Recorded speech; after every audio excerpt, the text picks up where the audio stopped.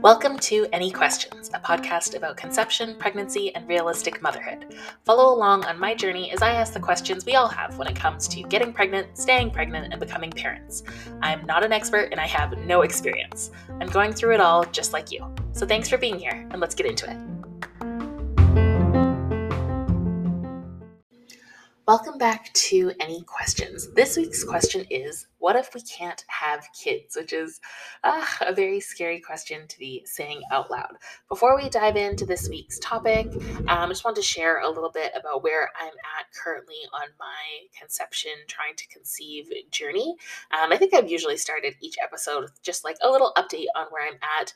I envision, hopefully, fingers crossed, if this whole thing works out and I keep going with this podcast, that this will be like a little update on my pregnancy, hopefully one day, and my kid, hopefully one day, and then sort of getting into the meat of the topic. So for where I'm at right now, I'm currently on day, let me just pull up my app here so I can be completely accurate. I am currently on day, no, you would think it would tell me, right? Wow, why is there not? All right, well, on day, oh wait, no, it just said right at the top there, sorry, day 38 of my cycle, which if you are somebody who has a regular cycle, which I think is 28 days or somewhere between 21 and 35, hearing day 38 may cause a lot of panic and alarm bells. For me, it's causing a little bit of panic, I'll be honest. As I shared, I usually have a pretty long cycle or on the longer side of normal, or I guess probably past normal at this point. My last 5 or 6 cycles, I think, have all been around this 37, 38 days. So that's not totally strange for me. However, it doesn't really look like we're anywhere close to my period starting. So I think this cycle is going to go even longer, which is a little bit scary. This cycle has definitely felt different than the others, and not in a good way. I've been taking my temperature like I've been doing for probably 8 months now. I've been doing the basal body temperature in the morning, and every single cycle, even the ones that go super long, and I had a cycle last summer that was 54 days, so something's going on. But even the ones that go super long, I always still get that spike, where after you've ovulated, your temperature spikes and it stays high until your period comes. I still have not gotten a spike, and we are at day 38. And usually once you ovulate, it's 14 more days until your period comes. And for me, that part of my cycle is usually pretty consistent. I will, I hope, ovulate, the temperature spikes, and then it is 14 days after that spike that my period starts. So I haven't spiked yet, which means potentially there are 2 more weeks in this cycle, which would take me to, this is math I can't do, 38 plus 14 is, wow, you would think, great, that this is math I could do, but it's not. So the answer is 52. For all of you shouting into your speakers or whatever that the answer was 52, it is correct. So that would take me to a 52-day cycle if I am ovulating today, which is wildly long and definitely, not normal and probably something to be concerned about. So a little worried about that. I was using the ovulation predictor kit strips this cycle as well, and also just had very uncertain results with those. There were some days where it looked like, oh, it's getting darker. It's almost darker than the control line, which tells you, just to back up on that, those are strips that you use to predict ovulation. So the idea being there's 2 lines on the strip, the control line and the test line. And once the test line is darker than the control line, that means your luteinizing hormone has surged in your body, and about 12 to, I think, 36 hours later, you'll ovulate. So I had a few test strips where it looked like the test line was just almost going to be darker than the control. And then the next time I tested, where, you would think, okay, this time it is going to be darker, it would be down to absolutely nothing, super faint. So feels like there's a lot of weirdness going on in my body right now, and it's making me nervous, which I think has led to this week's topic of what if we can't have kids? What if all of this abnormality, all of this strange weirdness that's happening with my body and with my cycle means that we are not able to have kids naturally? So it's really scary to say this question out loud. What if we can't have kids? What if there's an issue? What if something's wrong? What if it just, doesn't happen for us? It's super scary to say that out loud and to think those questions and to think through the different different possibilities. I don't want to jinx it. I'm also not sure if we're there yet. Like I've shared, this is sort of the first cycle where we've actually been diligently testing, like using these OPK strips and things like that. The last couple cycles, we were on vacation with family, so we weren't able to use the OPK strips privately. So we didn't really bother with them. So this is technically the first cycle where we've been tracking things properly, and the third cycle where we just like haven't had any protection. So it's not like we've been at this a very long time. So we're probably not really at a point where we should be saying, oh my God, it's not working, throw in the towel, or like, move on to new ideas. I think we do still have some time, which is nice. It's not time to panic yet, but hearing that, my cycle is doing wild things like it's currently doing is definitely a little bit of cause for concern. So as much as I want to be positive and optimistic, and they say even with healthy normal couples, it can take a year on average to get pregnant. Like that is totally an acceptable time frame. I also want to set my expectations. I'm the kind of person who I really love having my expectations set.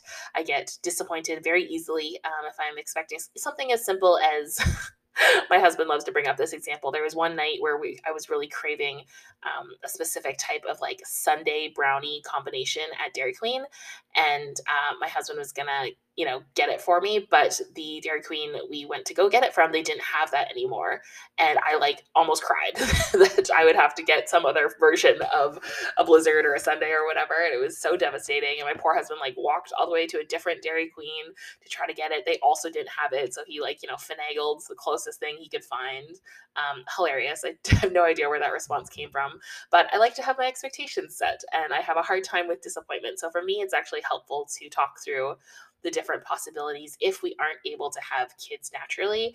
And I know we're not quite there yet. I know we still have time, and obviously we're going to keep trying, and hopefully, knock on wood, this is all for naught, and we are able to have children naturally without any help or any other interventions. But it's definitely a possibility, and I know a lot of couples do work through these things and go down this line and this process. So I think it's important to talk about, especially if it's something that is sort of in the back of your mind. I think it's really helpful to hear that, like, yes, other people worry about this too, and there's options out there for us.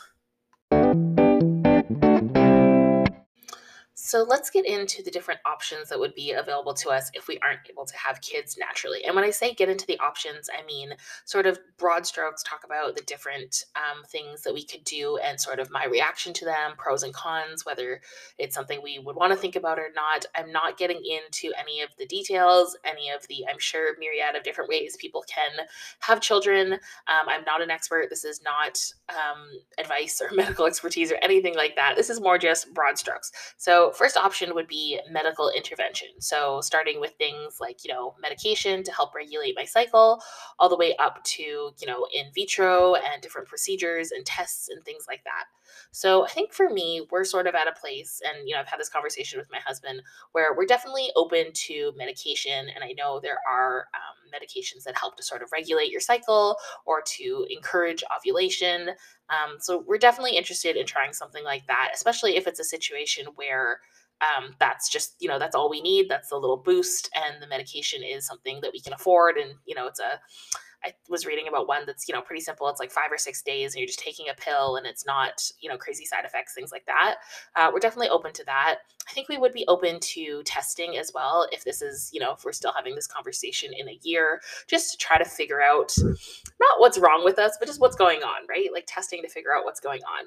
When it gets into the more, I guess you can say, invasive procedures, like, things like IVF or IUIs. I'm sure there's a billion more that I don't know about yet. That I think is a completely separate conversation, and it's not one we've had yet. I think at first glance, it's not something I'm super excited about, which I assume most, I don't think anyone goes into their child's their journey to children saying like, yes, IVF, can't wait. I think it's just a matter of how bad do we want it, right? Like if we want to have children and we're at that point and we really want to have our own children naturally, how bad do we want it? Do we want to put a lot of time and energy and emotion and money into it. That's a huge piece, right? Can we afford it? Assuming that a lot of these procedures and things are not covered by our insurance or public health care, then what are our options? Do we want to be putting 10, 20, 30, 40, $50,000 into having children? Does that, really hurt our plans to retire or our ability to raise said child because we put all of the money into having them? Are we even good candidates? Like, are we people who, IVF would work out for us? Surrogacy, is that an option? There's so many different things to explore down this path. I think a lot of it is a big question mark for me right now. And I think the biggest part of that is just we're not there yet. So I think for us, for now, we are happy to sort of do low intensity, non invasive medical um, interventions, like things like pills or whatever, to sort of start ovulation to help us out. Probably open to testing if it wasn't anything super expensive, but where we go from there, if we decide to do more intensive procedures to try to get pregnant, to try to have a child, I think those are going to be much bigger conversations and really an issue of how bad do we want this? Can we afford it? Will it work out for us? Which I'm sure everyone who goes down this route has those questions as well, but it's not something where we're sort of saying like, okay, if it gets to IVF, absolutely not. Like, nope, we don't want a kid. It's fine. And it's not a situation where we're saying, okay, we want a kid so bad, whatever it takes, we're all in. We're kind of on the fence, which I think is probably the ethos of this podcast, being kind of on the fence about quite a few things and knowing we'll get to that conversation if and when we need to. The second sort of big option here would be adoption. So, having a child through adoption, meaning the child is not biologically connected to either of us, and whether that is a domestic adoption or an international adoption. Obviously, big conversations to have there. Adoption is an option. Funny enough, as a kid, I would always talk about like really wanting to adopt. And I think a lot of that came out of a very misguided white savior complex, being 13 and not really knowing any better, thinking that that would just be such like a great way to have a kid. I love the idea of telling a kid like, hey, you were chosen. Like, I chose you, I wanted you in my life. I picked you specifically. It wasn't just, a drunken accident or something like that. And I still think that's kind of a beautiful thing to do. And it's, a very nice way to grow your family. But there are a lot of caveats with that. Obviously, adoption is very expensive, especially international adoption, especially if you were trying to have, actually get placed with, or I'm not sure what the terminology is with adoption. I guess if you're trying to adopt um, a baby as opposed to an older child, if you prefer to take care of a baby who doesn't have any, medical concerns or things like that, obviously it gets pretty pricey, and there's long waits and things like that. So there's so many questions there that are just totally totally consuming, like things like, would you prefer to raise a child from, babyhood when they're a couple months old, or would you take a child who's 2 or 3 years old? Would you take a child? I have relatives who adopted, and just the amount of intense, specific questions like, okay, would you take a child whose mother was addicted to one of these drugs but not one of these drugs? What about two of these drugs but not these drugs? Like, just the specificity in the questions and the things you have to think through just boggles my mind because when you think about it, there's also people having kids who, had a drunken hookup in a bathroom stall and they get to have a baby. Whereas, my poor aunt and uncle who went through like 4 rounds of IVF that never worked out and then turned to adoption and waited years and spent tens of thousands of dollars. It's just such a huge consuming process. So again, it'll be that conversation of how bad do we want this? Do we want to go down this route that's going to be not only expensive and super time consuming, but also like emotionally really exhausting? I know I've heard a lot of stories of adoption ending in heartbreak, placements happening and then not happening at the last moment and things like that. So we'd really have to be all in. And again, we're not at a place where we have had that decision or had that conversation and made that decision. And I'm certainly no expert on adoption in general.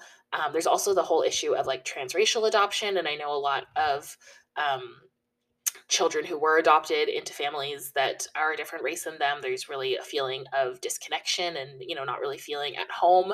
And not to say like, oh, because we are, white and Chinese, we should only adopt white and Chinese babies. Um, but just, I don't know, maybe, right? Like, I'm not an expert on that. There's a ton of really brilliant people who have done great writing on this. And of course, actually speaking to adopted or kids who are adopted and hearing their experience. But that's like a whole nother topic I would really want to educate myself on before we jumped into adoption and if that is the right journey for us. But it is interesting that adoption was something I talked about so much when I was a kid and saying that was how I would grow my family. So it's definitely on the table. But whether or not we pursue it would be just a whole host of other of other conversations.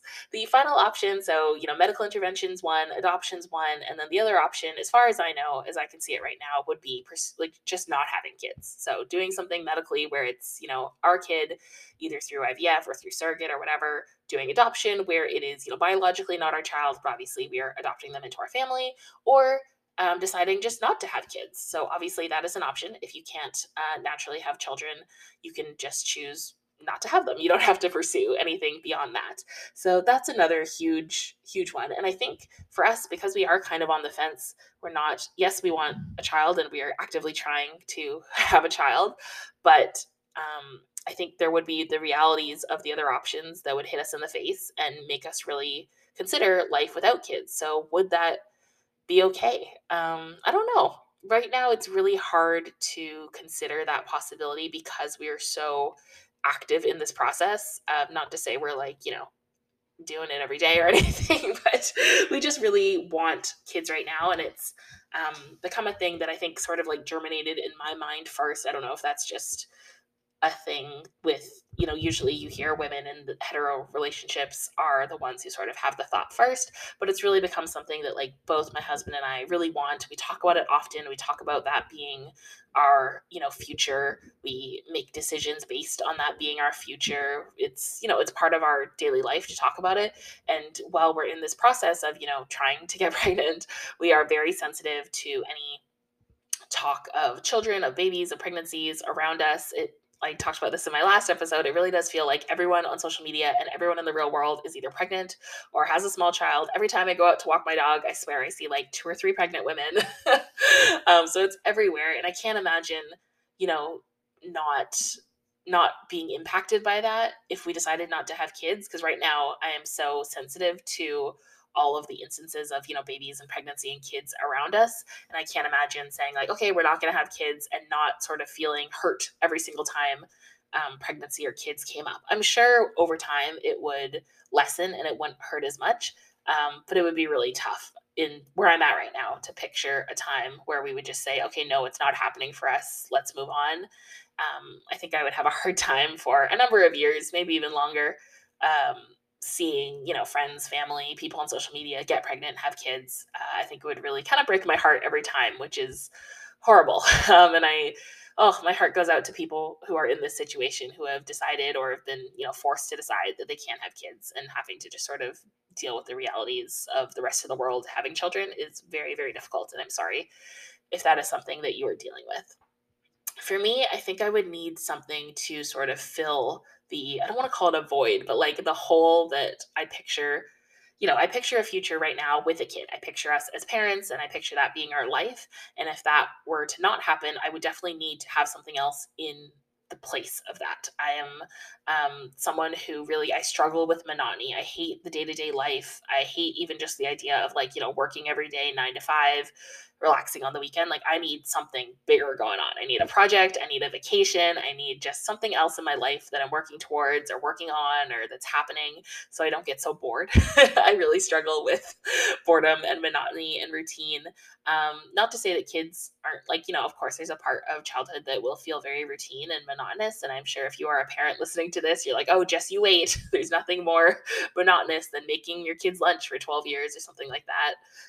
But it's a different life, right? So I think I would need something else going on. And of course, people who don't have kids have very happy, full lives. I don't think that just because you choose not to have children, or you can't have children, that your life's going to suck. I just know for me that I would need something else. I would need something bigger. So I think that would also be conversations with my husband to say like, hey, obviously a ton of conversations of like, okay, are we not going to do this? Are we not going to have kids? And then a bunch more conversations of like, okay, what else? Like, are we starting our own business? Are we opening a coffee shop, bookstore, which is like, always been my dream? Am I going to write a book? Are we going on these epic vacations? Are we taking, big sabbaticals? Are we adopting 18 more dogs? Are we buying a farm? Like, I just, I need something. I need a project. I need something to invest and throw myself in, which is kind of exciting. Like I said, all of those things in jest, but I'm starting to see like kind of the silver linings to a life without kids, which is, again, for me, because I'm the kind of person who I need my expectations set. I need to think through all the different options. I like to be realistic, probably more pessimistic than optimistic. It actually helps to talk through these different options. So, in case things do happen, in case in a year we're still at this point where we haven't been able to conceive naturally and we have to kind of talk through next steps, I want to be okay with all the different options and finding ways to be happy, no matter how this journey ends, whether it's conceiving naturally, whether it's medical intervention, whether it's adoption, whether it's just not having kids. I want to really be able to find happiness in all of those situations, because I do think all of them offer potential to be happy. Even if it's not exactly what I thought life would look like, even if it's going to cost more, even if it's going to take longer, even if it's going to hurt in different ways, I do think there is happiness waiting at the end of any of those routes. And I didn't think this is where I was going to get at the end of this podcast, to be very honest. I didn't think I was going to get to a place where I could find happiness in any of those routes, but I truly think I could. So maybe I am a bit more of an optimist than I thought. So I will leave you with that. If you are sort of, same place as me, on the fence, worried if you will be able to have kids, not sure if it's sort of in your future, I hope this episode was helpful to sort of talk through broad strokes, the different options. And I hope you're also able to see the silver lining and the happy future for yourself, no matter what happens. So all the best to you.